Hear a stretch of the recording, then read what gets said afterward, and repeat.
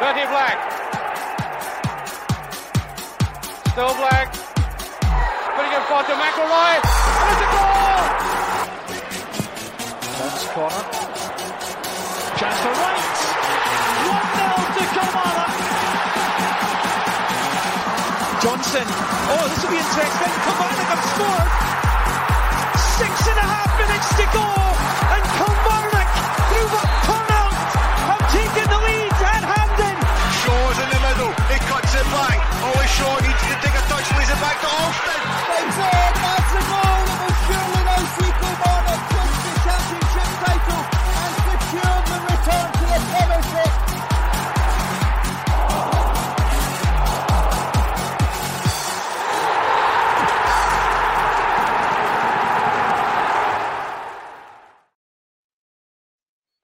Hello there and welcome listeners to another episode of the Killie View. I hope you are all well. I hope you enjoyed last week and we've had a lot of good feedback. But as usual, it'll be myself, Martin, and Neil. So Neil, we've survived a week. We're on to week 2. How are you? I'm very well, thanks, Martin. Thanks for everybody who tuned in last week and took something from the podcast. We've really been encouraged by the feedback and really appreciate anybody who's engaged with the pod. As I said last week, it's just really to add to the conversation, which is largely dominated by Celtic and Rangers. Again, all week, you could be forgiven in the mainstream media if you're trying to follow Scottish football that way for thinking that there's only 2 clubs in Scotland. So very pleased that we're able to add something to the conversation and that people seem to respond pretty positively. So, pleased to be here, Martin. Great stuff, Neil. And before we, to the listeners, obviously, we'll just do a run through really of what tonight for the next hour is going to be.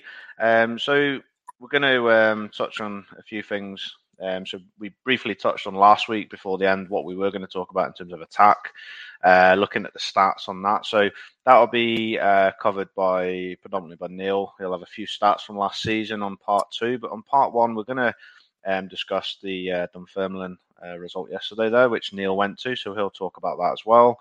2 wins out of 2 clean sheets. Performance-wise, may have not been up to scratch, but it's that's the least. You can't ask for any more, Neil.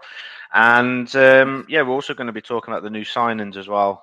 So we've landed Mayo back, spent money, and a 3-year deal. So that was a surprise, and that was on the same day that the report came out, which I'll be having a wee sort of view on. And yeah, it's quite a good response from the report that came out as well. So we'll have a touch on that, and also Marley Watkins entered the building late in the week as well. So yeah, it's been a pretty positive week, hasn't it, Neil? Yeah, absolutely. Really been encouraged by how many people have responded positively to the pod, and put together a wee Twitter thread off the back of it on Monday evening, which again was received quite positively. It was easy enough for me to put that together, and I think I'll probably do that off the back of every pod. So things that I'm saying on here, I'll back up on Twitter. If anybody's interested in reading what I've had to say on here, then that should become a regular thing on Twitter as well. Yeah, and eventually that will be sort of transpired onto a website as well, where you can go back onto the latest episodes later on in the season if you want to flick back, and also the stats will be provided there, so you can also flick back at the stats on how they were then and to how they are later on in the season. So there's a lot going on. We've only just really started this in the last few months. It's really gathered pace. We've sort of really excited about how the first episode went last week. And touching on what Neil mentioned about the response, I'm just going to quickly mention some names out there that really did sort of give us some encouragement of response. And, hopefully if it's something that's out there for you lot, then we'll continue to do this. It's something that surely, that me and Neil are very passionate about, and we sort of get on really well, don't we, in this respect. So first of all, there's quite a lot of... it was mainly through Twitter and YouTube, to be fair. So the YouTube channel gathered an extra 21 followers, which was brilliant, to be fair, and there were some good comments on there. But also on Twitter, we've gained another 42 followers, so appreciate the following and spreading the word from people that are following us already. So yeah, just reading through the comments there. So I've got AHT1869, enjoyed it very much. The Scottish Football Forum podcast, congratulations on release of the first episode. Again, giving us some good encouragement there. I believe they're just starting their 13th season. Am I right in saying that, Neil? Yeah, it's been going since 2009, I believe. Right, okay, yeah, really good. I've been on there a couple of times, Neil. They may have mentioned the meaty poll to you. I don't know if they have or not. I think you should offer some extra context to that, Martin. Yeah, something to do with me getting a bit mixed up with the Miramis, yeah. So the greasy pole, and I call it the meaty pole. So that was their title for the week I was on. So yeah, that was a good laugh. But hey, I'm new to the Miramis, so for me, greasy meaty pole, it's the same thing, but it sounded really good, and they even said it's probably one of the best titles they've had for their episodes. So I was quite chuffed to take that claim to fame on that one. Stephen Hopes, good listen. He's actually got a shout out for you here. Neil does like a stat. Should be interesting as the season moves forward. Keep up the good work. So thank you there, Stephen. Laurie Finlayson, he's actually put a couple of different comments up there. So that was superb. Can't wait for next week's episode. Well, here we are. So hopefully enjoy this one, Laurie. He's also put, if like me, you love Killy and are a bit of a stato, then KFC View is the podcast for you. So good shout out there. Thank you very much there. Much appreciated. We might have to start calling Neil the Jeff Stelling of Kilmarnock at this rate. Mikey Kenmure, a good listen, lads. Enjoying all the stats-driven talk. Definitely gives a different perspective. Can't wait for the next episode. Up the Killy. And Forever and Ever as well, they do a fantastic podcast, and obviously theirs came out last season. Excellent first listen. Well done, guys. Insightful and some compelling stats. So really good feedback there, talking about the stats, and that's what we're looking for here. We're not looking to compete with anyone. We're just looking to provide a different avenue, all Kilmarnock content, and hopefully you all enjoy it. Like I say at the beginning of last week's episode, Neil, that these stats, some are very meaningless, aren't they? And we know that ourselves, but it's also interesting. There's some stats out there that you may not like. There's always a story to every stat, isn't there? Basically, is what I'm trying to say. And there's some stats there are quite encouraging when you look at them and are quite interesting, which we'll sort of go into in more detail. Sorry, I thought you were looking for a view there on that, Martin. I would say that the better stats, people talking about these things in football, journalists, etc., have a way of making it relatable. And not just sounding like a maths lesson where they're both their writing and the podcast appearances almost they add to the conversation. It's helps people, or certainly me as a listener in the past, to understand the game from a different angle, as opposed to bombarding people with statistical information, which is not what we're aiming to do here, is it? No, and that's a very good point there, Neil, because to the listeners out there, some of you, probably like myself, to be fair, hear XG thrown about. I mean, if you're a big fan of Football Manager, XG is used in that in some respects, but we just want to sort of educate maybe people about what XG is in a way, but also provide the information that what the XG stats mean, and it sort of, some people, everyone differs. My opinion differs to yours, Neil, and there's always a reason behind that as well sometimes. But sometimes the stats give that sort of reason, if you know what I mean. That's why I always say a stat always has a story. And like I say, some of the stats, you can look at, and there's one we're going to talk about Ollie Shaw, aren't we, later on, which I'm not going to say right now, but it's something that he got a lot of slating, is all I'm going to say. But then when you look at the stats that we looked at, there was a bit of encouragement to prove that it could have been different. So, and there's a number of reasons, with the stats out there, what they mean. So, I mean, as the season goes on, hopefully, Neil, especially, you're quite an expertise rather than myself, will sort of, go into more detail about what they mean. So, for example, expected goals and that, what that sort of means and etc. There's loads of different stats, isn't there, Neil? And you're going to sort of briefly touch on that tonight at some point, aren't you? Yeah, I definitely don't consider myself to be an expert. I just suppose I've engaged with this way of as the definitions and the way of looking at football through statistics has evolved. I have kind of tried to keep up and understand it as I've been going along for the last few seasons. I have been engaging with these new models for understanding football. I must say I have gone down the rabbit hole a bit with it. I do love it. I must say so, but I'm definitely no expert. I'm sure there'll be listeners out there who are maybe more mathematically minded than I am. I mean, it's not my aim, as I say, to bombard people with stats. You're definitely more clued up than me, so yeah, I'll give you that one. But no, I know what you mean. There is a lot of people out there that probably do understand this, but I think it's just good to have that stats based sort of talking about it during the season, because it does help understand certain aspects of people's views. Is probably what I'm trying to say in some respects, but it's also good to throw that out there, and it's quite an interesting. There's a lot of people that are interested in this sort of thing, as 2 or 3 of the comments are already, and it does have a compelling, difference on aspects. I mean, Carl last week on Forever and Ever was quite amazed at the stat you pulled out from the goal difference way back in, was it the 1982 or something? It was the worst goal difference, I think it was, you said. Worst top flight goal difference since 82-83. We also obviously get relegated in the 80s in the really dark times from the old first division down to the old second division before we come back under Tommy Burns. And I haven't actually got as far as looking at the old first division. Maybe somebody could tell me whether we've got worse than minus 25 in the second tier. Maybe we did. I don't know. We definitely got relegated from the second tier, as a lot of people will know. So, but certainly in terms of top flight goal difference, that was the worst since 82-83. Yep. It's certainly been the worst in my time, anyway. I mean, yeah, and that's kind of the starting point, isn't it? Like we're working from we're trying to work from facts. Last season was the worst goal difference since 82-83, and that's going to be our starting point, because it's a statistical fact that we're going to try and build out from, because we don't have any data for the new 23-24 season. Aye, and to be fair, we touched on that.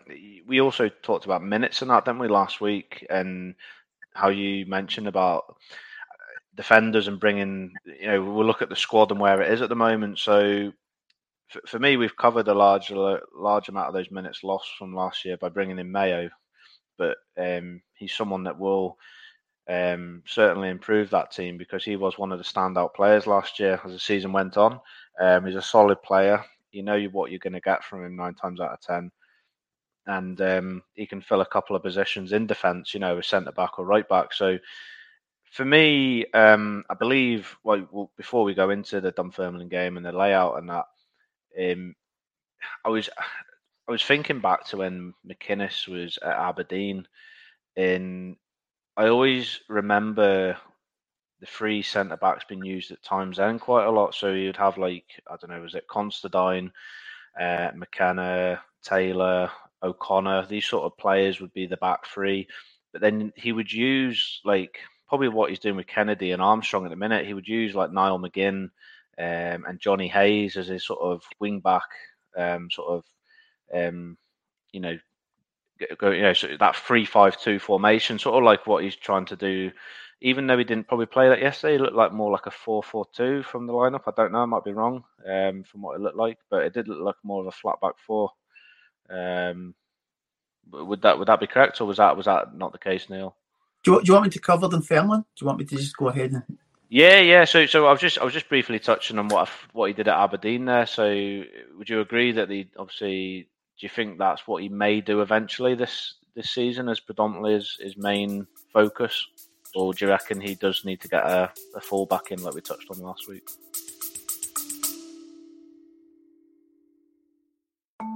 Have you ever wondered what's at the root of homelessness? I used to try to describe it to my husband that I said, I feel like I'm in this big spider web and I'm stuck in there. And how wraparound approaches at missions aim to make a difference? It's the things like that, the people who communicated that in spite of my rough edges, that they authentically cared about me. On the Restorers podcast, we'll talk to experts, investigate current issues, share stories, and give you an inside look at how we at Water Street Mission tackle issues related to homelessness and poverty every single day. Join us by searching Restorers wherever you find your podcasts. Well, I suppose on that point, I always used to think that Derek McInnes on the Aberdeen comparison, it's hard not to, isn't it, to compare his Aberdeen team, because we really struggled, even at our peak with Steve Clark, we really struggled to get one over in Aberdeen, didn't we? The kind of the bogey team. And I always used to think, looking at them, that they were quite fluid. They were really, what I really liked about them was you didn't ever really quite know who was playing where. I think that's what you're trying to say. They were they were very dynamic out wide. You weren't quite sure where they were going to pop up next. And I did see the beginnings of that, the kind of green shoots of that, I suppose, against Annan, where we obviously had lesser opposition, but I felt as if we played like he managed to get that Aberdeen team to kind of tick over like when they were at their peak. So I agree with you. Definitely agree with you. I think he's trying to do the same thing. I think essentially he's just only just beginning to get the players to do it, I suppose. What I noticed, obviously he had Shay Logan as well, who was naturally a defender, but he was a very attacking player, a bit like a James Cavanier, but maybe not a good version, but he was that type of player. So we had that versatility. I just think we need to maybe bring in at least one fullback that can maybe play right and left, that's both-footed, so we can have that bit more versatility. Because Mayo could play in a flat back four, or Finlay or Ndaba, but ideally it's not a natural position. But he does like to play that free at the back by the looks of it. He didn't get to do it as much last season. He tried to, but he just didn't have the right players. He didn't have the right balance. Whereas this year, I feel looking at that squad already as the weeks have gone by during pre-season and the signings that are coming in, step by step, it's progressively looking like the sort of team he would play. He likes a big target man, hence why he's playing Cameron. But for me, I believe he will bring in a better target man. Who that may be, we don't know. I touched on Cosgrove and Fletcher, which got sort of mixed responses, especially on Fletcher. But two players out there that would be available. But there is obviously others out there as well. So we'll have to see what happens with that. But I do believe that as the season gets closer to the Rangers game, I can't see us changing now. I think it will predominantly be that three at the back. I know it's something you're not keen on. We did have a brief discussion on that last week. But yeah, you was there at Dunfermline yesterday, Neil. A good 2-0 win, goals from Murray and Vass. But yeah, you give us your thoughts on the lineup when it came out before the game and just the game in general.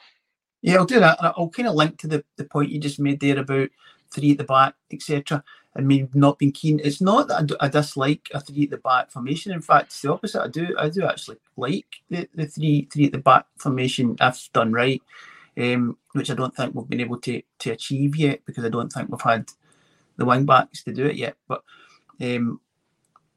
it was very, yesterday it was as kind of what we had hoped for, really, the week before. It was so much, it was a kind of a 4-5-1, the introduction of Mayo. So last week we spoke about Mayo as a rumour, so we didn't know he was coming in, and then he came in. When you'd asked me last week, would I play Mayo, I'd said yes, I would play him on the right-hand side of the defence. Yesterday, that is, when I sat down in East End Park, that is exactly how Kilmarnock lined up. It was Mayo on the right, it was Ndaba on the left, and it was Finlay and Dees in the middle, and it looked as close to a flat back four as probably I've seen Derek McInnes play since he went to this 3 away at Morton, I think it was at the tail end of last season. So it was interesting listening to Derek McInnes after the match, because it was clear that he wants one of these full-backs to push up a bit, and Mayo was obviously not going to be that guy, but Ndaba was very effective yesterday. I felt he was that guy. I didn't realise this guy can play left back. So this adds a whole different dimension to, and it was a factor that I didn't kind of build into my discussion last week, that Ndaba was was really, really good at left back, and that was straight away. We caught Dunfermline immediately after 5 minutes. Great switch of play by Armstrong, brilliant control by Ndaba, who pushed right up on the left, and brilliant control. Dunfermline defender sold himself, and Ndaba, great composure into the box, got to the byline, took his time, cut it back.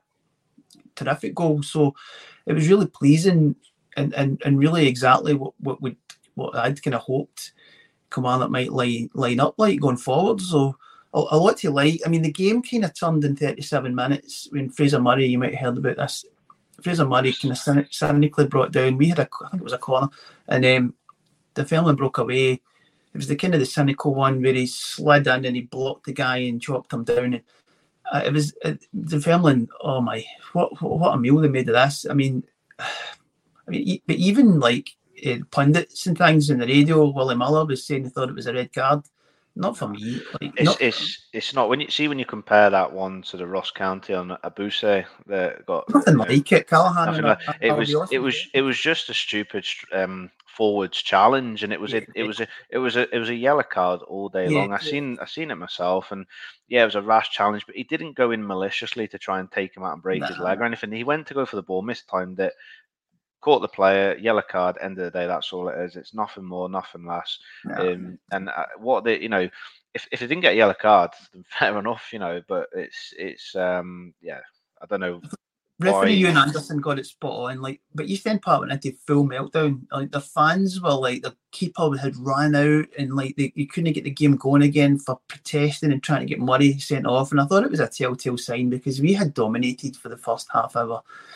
I felt as if some of the comments on social media were quite harsh to Kilmarnock because we were so comfortable up to that point. But the momentum swung. Momentum in football was everything really, and that really brought East End Park to life. Where they had been really quite flat. They had shown odds and ends. They kind of we rode a luck a bit. They hit the bar with a kind of Mark Kennedy actually. Defended well at the back post. I'm trying to remember the context. Danny Armstrong, actually, it was who defending in his own box. Poor from Armstrong, actually. He doesn't deal with it, and the fella gets across in to back post, and the family should possibly equalise at that point. But it was first half. We were glad to see half time, and I think Derek McInnes said the same thing. And then second half was kind of more of the same. They were quite creative. Going forward and giving us a bit of bother. Keeper Dennis get down well to one. Doesn't look as if he wants to come off his line, but he's a good shot stopper by the looks of it.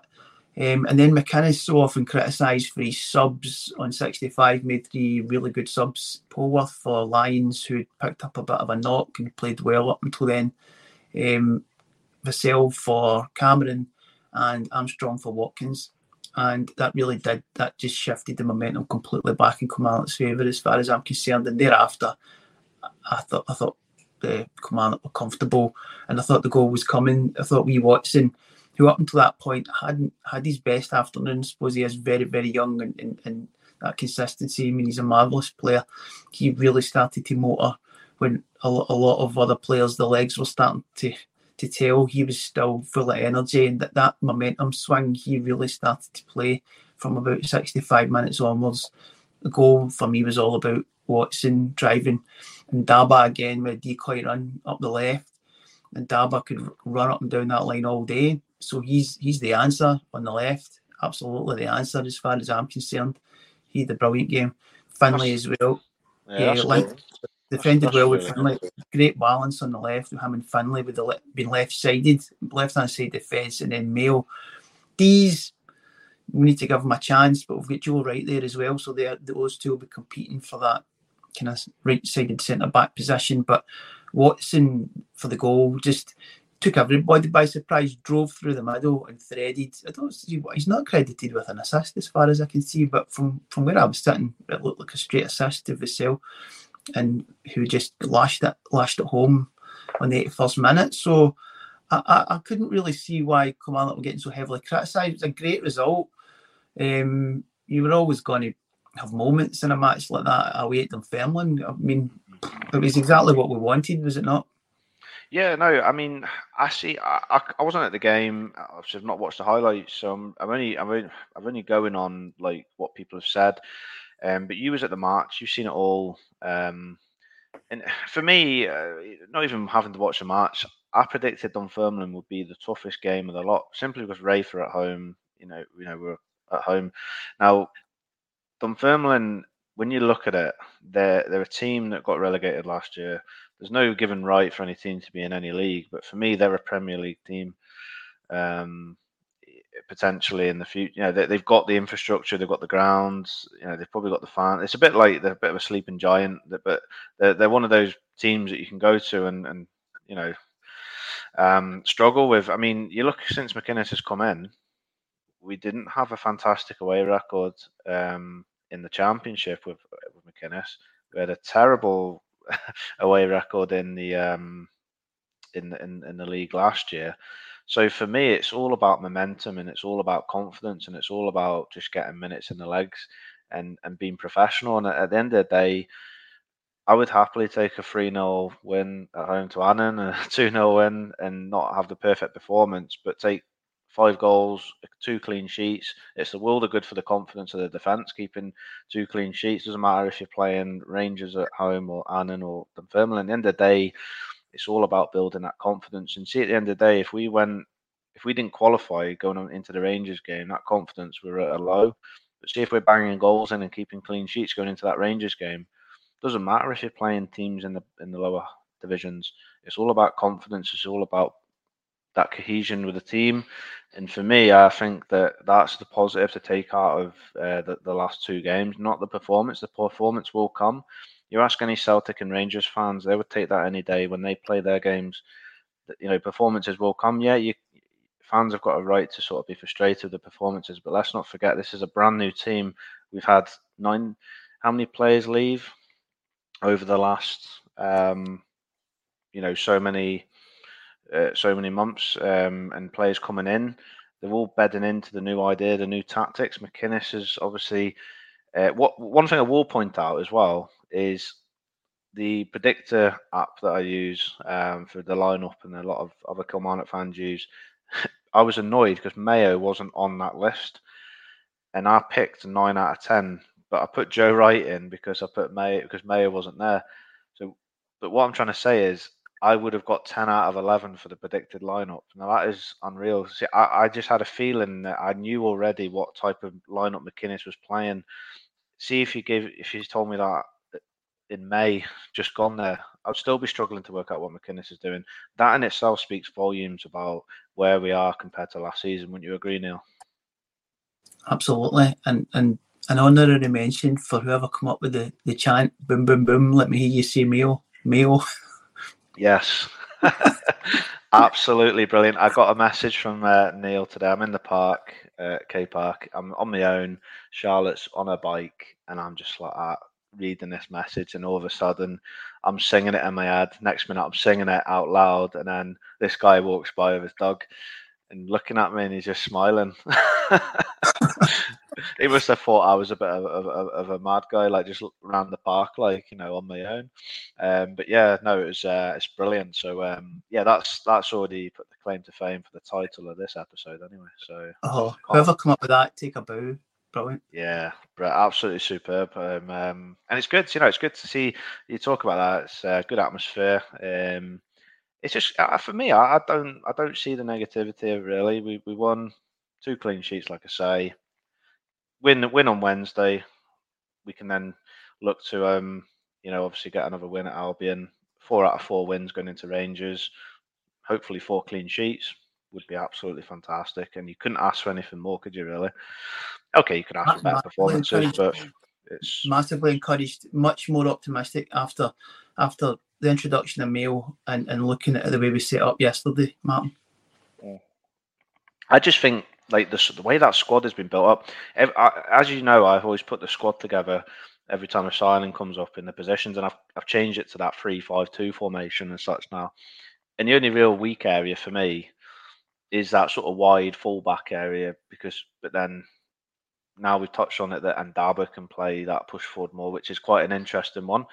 So that's changed the dimension of that again on how we look at that. But it's really just a striking department. But even then, we seem to have more goals from our midfield attacking outlet, which we'll go on to. We're going to be talking about the stats of last season, but I mean that's Murray with 2 goals in 2 games and 1 assist. And yes, okay, it's against the likes of Annan and Dunfermline, who is not in, and they're not in the league. You know, that's some people would argue that's his level. But then Danny Armstrong was a nobody the season before, scored a couple of goals in the same competition, and people were saying the same about him, saying, "Oh, will he get a chance?" Didn't start the first couple of games, came off the bench, and then all of a sudden it just clicked for him. For me, I do feel that Fraser Murray can keep his head down and get the right guidance. He could be potentially a surprise package this season. I'm really impressed with Fraser Murray so far. I mean, 67% shot conversion rate from him so far this season. 1 assist in 2 games. You can't ask for anything more from him at the moment. And he looks a totally different player for me compared to last season as well. We've drawn at half time to protect him which was a really good game management, I thought, from Derek McInnes. We've drawn at half time sub, which because they had obviously it had been kind of full meltdown in East End Park, and Murray was getting the brunt of that. Brought on Kyle McGuinness, who definitely looks like a player, but definitely looks like he needs the minutes. So yeah, nothing, no grumbles from me on yesterday, Martin. Yeah, and we've touched on Mayo. We're going to talk about the new signings. We know about Mayo. We know what he can do. You know, he's got his own song, so you know, boom, boom, boom to Mayo. But Marley Watkins. Now, I think this is a very clever signing. What's your thoughts on that? Yeah, I mean, I put it out there when we signed him. I remember odds and ends of him playing against Kilmarnock, but I'm part of the Scottish Football Forum's group chat on Twitter, and so I put it out there. There's Erin Grieve, John Brownlee, and John Bleasdale are all Aberdeen fans, so and they're all regular attenders at Pittodrie. So I asked them their opinion. So Erin got back to straight away. He's very good. He can play either winger or striker. His goal return, I think, is his poor goal return is due to a lack of game time and confidence. Plays very nicely. Honestly, think you've got a brilliant signing there. Not a dig at Kelly, but I thought he'd go somewhere at a higher level. Greeting, laughing face emoji. I'd happily have kept him. And then John Brownlee, who's the host of the Scottish Football Forum's podcast, he was really good for us when he first signed, but struggles to stay fit. Reckon he could be a decent signing for you guys if he can get a regular run of games. Probably suits playing in a team who plays on the counter-attack. His best spell with us was when we had Wright, which would be Scott Wright and Hedges, playing along with him. The three of them were a joy to watch together. And then John Bleasdale, who's my co-author for my book project, says Watkins is a very good signing. He's not prolific. He's a good target man, got very clever feet. Big issue is his fitness. So, very positive. For me, that sounds like a typical Doige, but he's sounds like he's better on his feet. No disrespect to Doige, but at times he really did frustrate you last season. For me, Watkins is a good signing because, like you say, he can play out wide. He's got that experience. He's not going to be a starter every week, but when you've got the likes of Murray, who's probably playing a more central role at the minute, but then Armstrong and Kennedy out wide, you've also got that option for, you know, I felt last season Armstrong got burned out too much at times because we relied on him too much, whereas now you've got someone like Watkins who we talk about substitutes and how, you know, we didn't have that sort of option last year, and sometimes the substitutions didn't really make any sense and they were left too late, whereas you've touched upon it, they were very good subs this week. I feel like Marley Watkins is that type of player that you can bring on with half an hour to go just to maybe give us something different if we're needing a goal, or give you that experience to hold the ball up and keep it up top and defend it. You know, like I say, he's good in the air. I remember he was quite good at Inverness as well in his stint with them. And yeah, he doesn't have a big goal return, but what he does have is he has lots of experience and is good in other areas. So, and you touched upon there Scott Wright and was it Ryan Hedges who he played alongside with in that sort of three. So say if Vassell wasn't playing, he was injured or whatever, he wasn't available. You've then got that dimension of not having him out wide, but you can also bring him into the middle alongside your fast sort of wide players as well. So it's quite interesting, really. We've got that dimension of potentially playing a 4-3-3 or fitting into that 3-5-2, whatever you want to call it. But I do feel as though this is a sort of McInnes type of signing, and I do think there will be another striker coming in for definite. But yeah, it's a very good signing. A 1-year deal, so at the end of the day, if it doesn't work out, we're not tied to him at the end of the season either. So it's a win-win for us. And if he does well, maybe another option. I feel like it's a bit of a Scott Robinson type of player signing. Not the type of player he is, but in terms of experience, he's not going to give you loads of goals, but he'll give you something up top. Obviously, Scott Robinson struggled with his injuries and that. And you mentioned about Watkins and his injuries. I'm just hoping that that's not the same, and hopefully he will be okay. But then that's the thing. The only concern is we are signing a lot of players as well with injuries in the past, like McGuinness as well. You just like to think that that this isn't going to be a problem, because I think if that does become a problem, then we would have to obviously look at the loan market maybe in January as well. But would you overall be happy with Watkins from what you've known in the past? Are you okay with that? I saw him yesterday. I was very encouraged by what the Aberdeen fans said about him that fed back to me, and it kind of matched yesterday what they said, really. Good feet, good movement. What Eric McInnes says he likes to get in behind. We saw evidence of that. Almost got in behind Dunfermline's defence. Certainly on one occasion, he just nicked the ball before the goalkeeper on a different afternoon. He's just like a hair's breadth, really, from being able to poke it underneath the goalie and into the net. To be honest, after those subs were made, I don't think Dunfermline really had any answer. And we changed shape, and Watkins was part of that. It gave us a different way to play. We were much more narrow. Armstrong was withdrawn. We didn't really look to, and Kennedy was moved over to the right, but playing a bit deeper. It was very different. Not a shape that I'd seen before. And Daba kept his kind of brief of making up and down like the Chambers role, up and down the left. Luke Chambers from last season. So, and Watkins did exactly what you've kind of expressed there, that he gave us a much different option. They were struggling to pick him up. His movement was good. And Vassell, obviously, he was just a powerhouse. Came on, and a few minutes later had absolutely flattened their centre back. But like in a 50-50, not a foul, like flattened them, like completely squashed them on. It's like that. I knew he was in a game at that point. And on Watkins though, yeah, it gives us something different that we haven't had. And these are the sort of signings that we should be looking at, like some Mayo. I mean, Mayo especially, like before we go into the second sort of bit, talking about the stats and the attacking stats, I want to briefly touch on the report. Now, I'm not going to get into too much detail, so it's a long-winded report, but the report that came out was absolutely a brilliant read. I mean, just to see that, it's like you actually see that there is a plan there, and there is a lot of good work going. 5-year plan, isn't it? Yeah, and it's and I remember when we got relegated, and the mistakes, they all came out, looked like naughty school children, the three of them, But since then, we they've really backed McInnes. They really do believe that McInnes is the guy. And whilst we were all questioning why he was given this 3.5-year deal or whatever,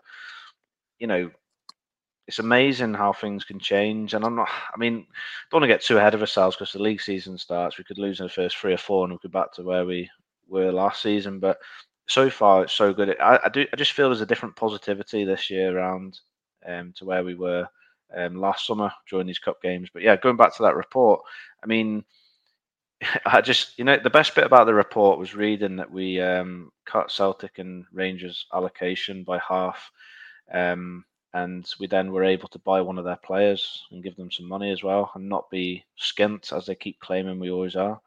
So those empty seats they keep banging on about are making us loads of coins.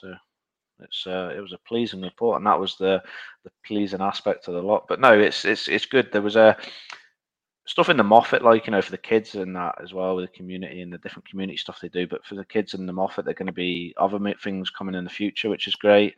You've got this training complex, which is meant to be coming. And there was a thing as well I read about. They've got this new accommodation set up for younger players coming up. So, like, for example, like Chrisen and Chambers that came up last year, sort of, it accommodates like up to 5 people, like this accommodation complex. I thought that's brilliant, and it's not even I think it didn't go into the budget or something. It's not come out of the budget or anything like from anywhere. So these are things that have been done in the background, and I just think these wee sort of things that are done, it's great. I mean, I say this to people many a time. See, when you go to Rugby Park on a Saturday, it's always jumping, and it's not very often you go to most grounds around the league, and you've got a nice like park hotel sitting there, with the people outside drinking before the game, mingling about, mixing in with each other, meeting everyone. It's great, and then you've got the ground right there as well. There's always a lot going on. You see, it just, for me, it's such a friendly place to go. It feels like a safe place to go. It feels like a proper community family club, and things have really shifted, especially since coming out of COVID. And I just if you haven't had a read on it, have a read on the report. Just see where things are going, because the one thing I will say is Kilmarnock Football Club at the moment isn't just about 90 minutes on the football field. It's a lot more, and you should be taking great pride in who you support. Because honestly, I'm not even from Kilmarnock, and I feel so attached and associated to Kilmarnock in so many ways. And that report was just I was so proud to read it and see how far we've progressed, and hopefully that they do meet these targets. They even touched on the season tickets, how they're progressing. There was a question mark over one of the figures on the season tickets, obviously after when we got into Europe. But in the whole, we got 5,000 season tickets last year. I think we're coming up to 5,000 again this year. The aim is to get to that 6,000 benchmark, and then eventually the 8,000 benchmark in the 5 years. I mean, to have 8,000 fans coming through the gates regularly, that'll be fantastic. You add on the away fans, you're talking between 9, 10, 11,000, which is great. If we can eventually get to those sort of attendances coming in a sort of every home game. So a lot of good things to look forward to, and hopefully with these new sort of training, this new training complex and the new sort of features that I mentioned there, this will attract better players like we are already attracting. And it'll be a decent sort of club to come to. It's not just because sometimes I do believe that players don't just come for the football as well. They want to sort of feel like loved at the clubs. And if they've got good owners, good managers, good people in the club, not just the owners and that, but people within the club. There's a lot of good people in the club that probably don't get a mention every week. And I just feel as though when you've got something good going on, it's great to just be on that crest of a wave. And at the minute, I do feel as though we are really, onto something. I mean, you only have to look at last season. We were very poor away from home, but look at the numbers we took in the last 3 away games. It was absolutely, even all season, to be fair, but to take 1,600 to St Mirren, 1,800 to Motherwell, 1,300 to Dundee in a midweek, in a short space of time. It's just fantastic support, and thanks to all you supporters out there who just go week in, week out. It's it's fantastic, it's phenomenal, and I'm sure you probably echo some of those thoughts there, Neil, with the crowd and the fans. Yeah, absolutely, and credit to you, Martin, for taking the time to read the report. It was on my to-do list. I didn't get through it. I picked up the Daily Record on Friday, which I only buy to read the football and kind of gossip around the football. But it was obviously it's obviously there was the one talking point above all others about the halving the Old Firm ticket allocation, blah blah. I'm struck by how entitled Rangers and Celtic think They are really, and why the way Kilmarnock run the business side really is anything. It's none of the business really, as far as I'm concerned. But anyway, I'm going to cut. Time is low, so I'll cut to the statistical theme for this week, Martin, if you don't mind. Yep. Yes, you. So it is striker. So Neil, you fire away. Yeah. I mean, so the theme this week is going to be. Last week was minutes played, which I always like looking at before a season starts. This week we're going to try and kind of look at strikers and goals last season. Look at kind of what we did last season, what we did well, what we didn't do so well. So start with a wee glossary maybe. So you'll be hearing probably on this podcast expected goals. Martin's already referenced the phrase expected goals a couple of times. I don't know where people are with their knowledge of the expected goals framework. You could, as you say, people playing Football Manager. It was introduced to FIFA as well a couple of seasons ago. So I mean, but anyway, whether you're an expert or whether you're not, I'll kind of try and explain expected goals. So that football, I'll use a website called FBref a lot, which takes its data from StatsBomb, and I also use the Opta Analyst website, which is fantastic as well. So FBref defines expected goals as the probability that a shot will result in a goal based on the characteristics of that shot and the events that lead up to it. So it's these models have hundreds of thousands of equivalent pieces of football action to draw on. So they look at all different parameters of the shot. Was there somebody ahead of the shot?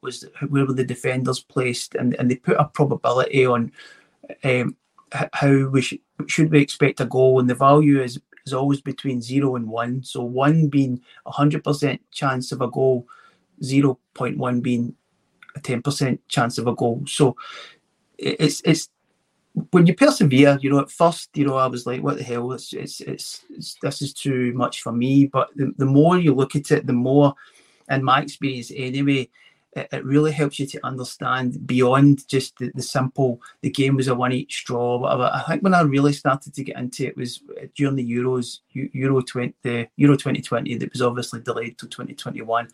I looked at the Scotland-Czech Republic game in detail, where Scotland were beaten 2-0 at Hampden and absolutely crushed by that result. And it was Patrick Schick of Czech Republic who scored that incredible goal from the halfway line, and also a really good headed goal. But looking at things that day, Scotland's expected goals were higher than the Czech Republic, and that was because Lyndon Dykes missed a couple of chances, Andy Robertson had a reasonable chance, James Forrest had a chance. And it was from there I really started to develop my understanding that a game, to look beyond maybe on a different day how a game might have gone, that really expected goals was a useful addition, I suppose, to just goals and assists. So Opta define expected goals as expected goals measures the quality of a shot based on several variables such as the assist type, shot angle and distance from goal, whether it was a headed shot and whether it was defined as a big chance, which is kind of maybe a one-on-one with the goalie or whatever. Adding up to a player or a team's expected goals can give us an indication of how many goals a player or team should have scored on average, given the shots that they have taken. So it adds to me that extra dimension of, we were unlucky today. You'll hear that all the time. But it gives you an actual evidence base of why you were unlucky, and you can look at it and say, we actually were unlucky today. And like using the Scotland-Czech Republic game as an example, where I thought we were quite unlucky that afternoon. So to cut to Kilmarnock, season 22-23, Kilmarnock's expected goals for the whole season was 42.6. So based on the quality of the chances that we had, Kilmarnock would have been expected to score 42.6 goals. We only actually scored 37. So we were below our expected goals. Other teams, for example, and quite a few teams, were really quite considerably above their expected goals. Take Hibs. Hibs expected goals was only 49.1, but they scored 57 goals. So there's quite a few examples of that. Kilmarnock being below their expected goals last season was actually the exception rather than the norm in the Scottish Premier League. So there's other models though to look a wee bit more detail, which Martin and I have kind of been sharing on WhatsApp and discussing in a bit more detail. And looking at the expected goals for Kilmarnock, where Kilmarnock were weak was open play. Kilmarnock had the lowest amount of goals in open play last season, and from open play last season in the Scottish Premier League. We only scored 18 goals in open play. The next worst was St Mirren with 22 goals from open play. So we were actually quite considerably worse than everybody else in goals from open play. What's that? 5 worse than everybody else. So that in itself was a disappointing stat. And the other one, I suppose, which kind of balances that out is expected goals for from set pieces. We were really, really high. So we had the highest expected goals ratio for set pieces, and expected goals ratio was one that I was like, what is this? And I have been swapping a few messages with one of the kind of foremost journalists. I'm really pleased that he's replied to me, Mark Carey, who's a big guy in the Athletic, in this writing in the kind of football related data field. He actually replies to my messages on Twitter, my DMs. He's what a gent, like I've got questions I don't understand. I'm saying to him, XG ratio. So I'm looking at the Opta Analyst website and I'm saying, so what does this mean? Kilmarnock's XG ratio. What this means is, and I'll put this out in a Twitter thread, is that Kilmarnock had the highest, or amongst the highest XG ratio for set plays. We were right up there. In fact, it might even have been the highest XG ratio for set plays, goals from set plays, which means that in terms of all the goals that Kilmarnock scored, we had in the league, Scottish Premier last season, we had the highest proportion of goals from set plays of any other team. So Kilmarnock scored 14 goals from set plays, which maybe doesn't sound like a lot, but when you consider how few goals we scored, we were right up there behind Celtic and Rangers in terms. Rangers were first for set play XG with 15.9 goals, and Kilmarnock was second for expected goals from set plays with 13.9 goals. Celtic were third with the 13.54, which means that we were in between the old firm in terms of expected goals from set plays, which means that what does that tell us? That Derek McInnes, it's a massive part of his tactical plan.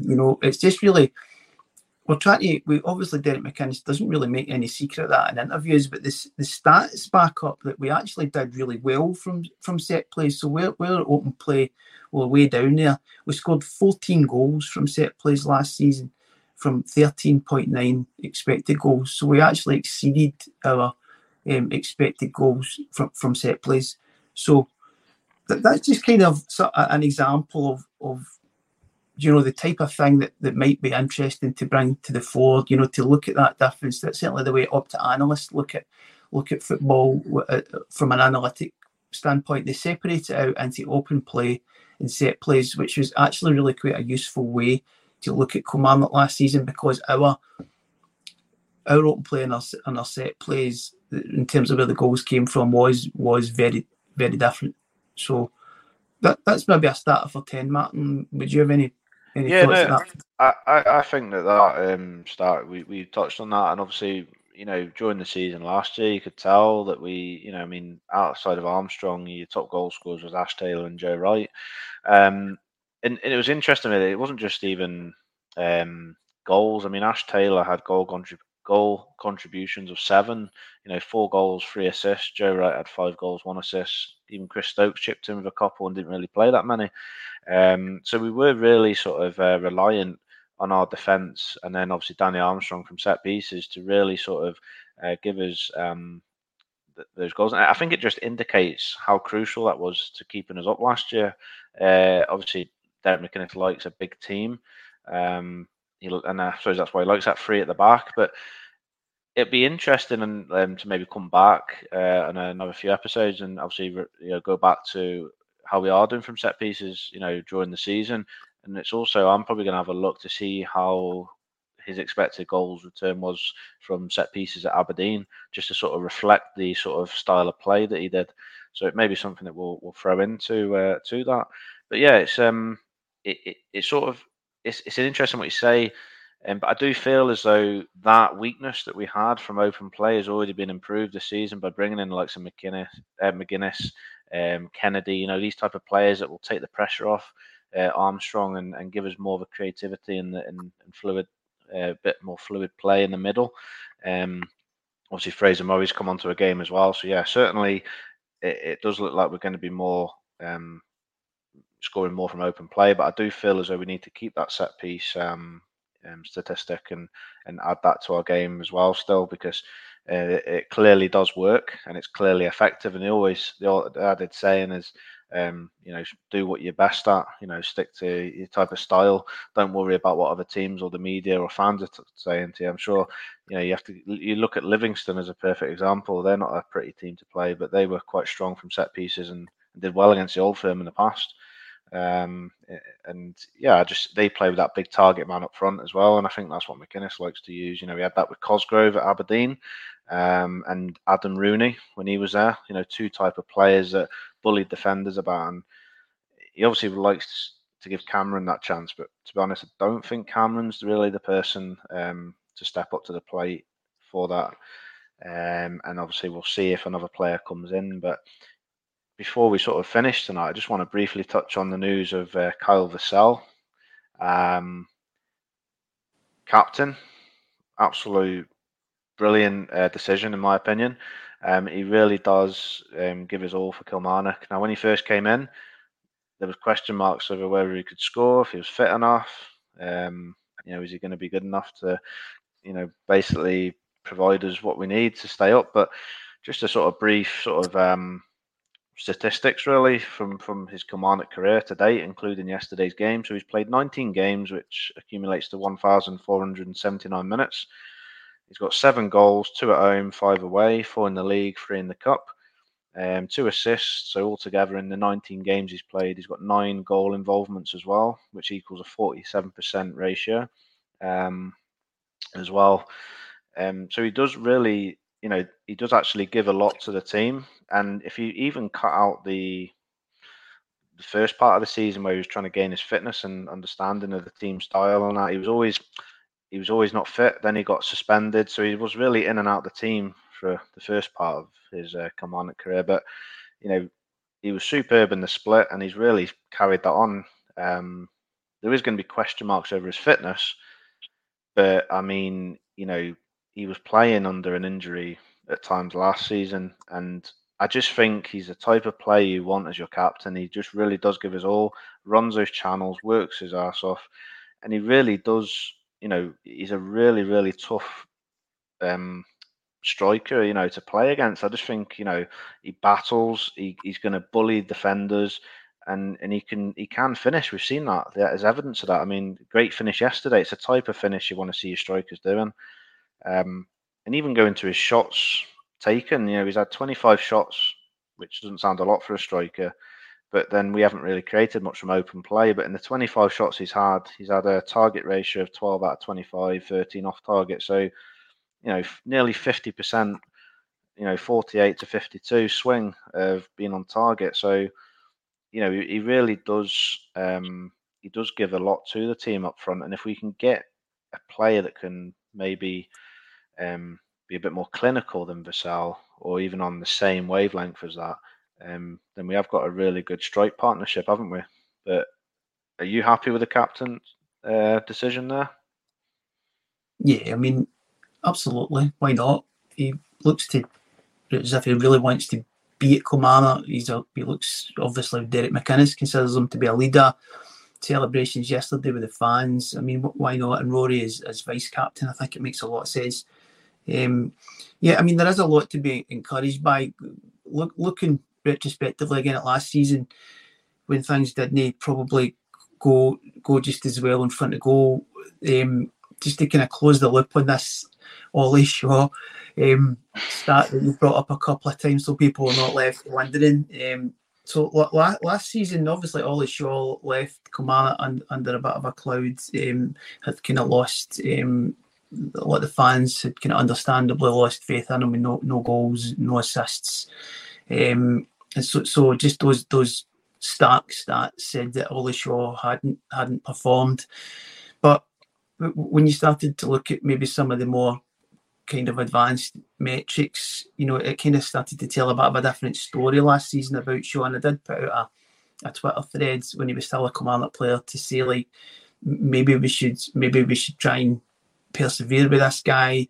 The reason being that from his seven starts rather, he'd taken 20 shots in goal at that point, and that maybe doesn't sound like a lot, but if he'd kept that up across 38 matches, he would have had a total of 108 shots in goal. And for a comparison, the person with the most shots in goal last season for Kilmarnock was Danny Armstrong with 59. So if Ollie Shaw had kept up that amount of shots per game, he would have practically doubled Armstrong's tally of 59. So he was getting into the positions, and we sat in his 7 starts, he had 7 shots in target, and so that meant that he was actually the only Kilmarnock player last season to finish the season with 1 or more shot on target per 90 minutes. Nobody else achieved that. As you're indicating, obviously Kyle Vassell come on to a strong game, and he was just behind in the end. But Shaw had played so few minutes that he kind of dropped off. That for the other model that I was looking at, which is the Opta Analyst, you needed 900 minutes at the end of the season. Shaw only played 630. An interesting comparison in his Cameron one was, so Ollie Shaw and his Cameron played practically the same amount of minutes. So Shaw played 630 and Cameron played 620. Cameron, as you've kind of implied, Martin, he sometimes doesn't pass the eye test, but Cameron got 1 goal and 1 assist. And his 620 minutes, he Shaw got 0. So although the kind of stats backed up Shaw, Shaw wasn't able to find a net or create a goal whatsoever. So Cameron, I think, has to be given a chance this season. There wasn't, as I said, he didn't play the 900 minutes to put him onto some of the more advanced metrics in Opta, like attack contribution. So attack contribution is non-penalty shots plus open play chances created. And on the analyst website, it gives everybody in the Scottish Premier League, a percentile. So those up at 99 percentile were like the best. So up at the top, you had Fashion Sakala, Fredo Morelos, Kolak, Abada, Jota, Ryan Kent, etc.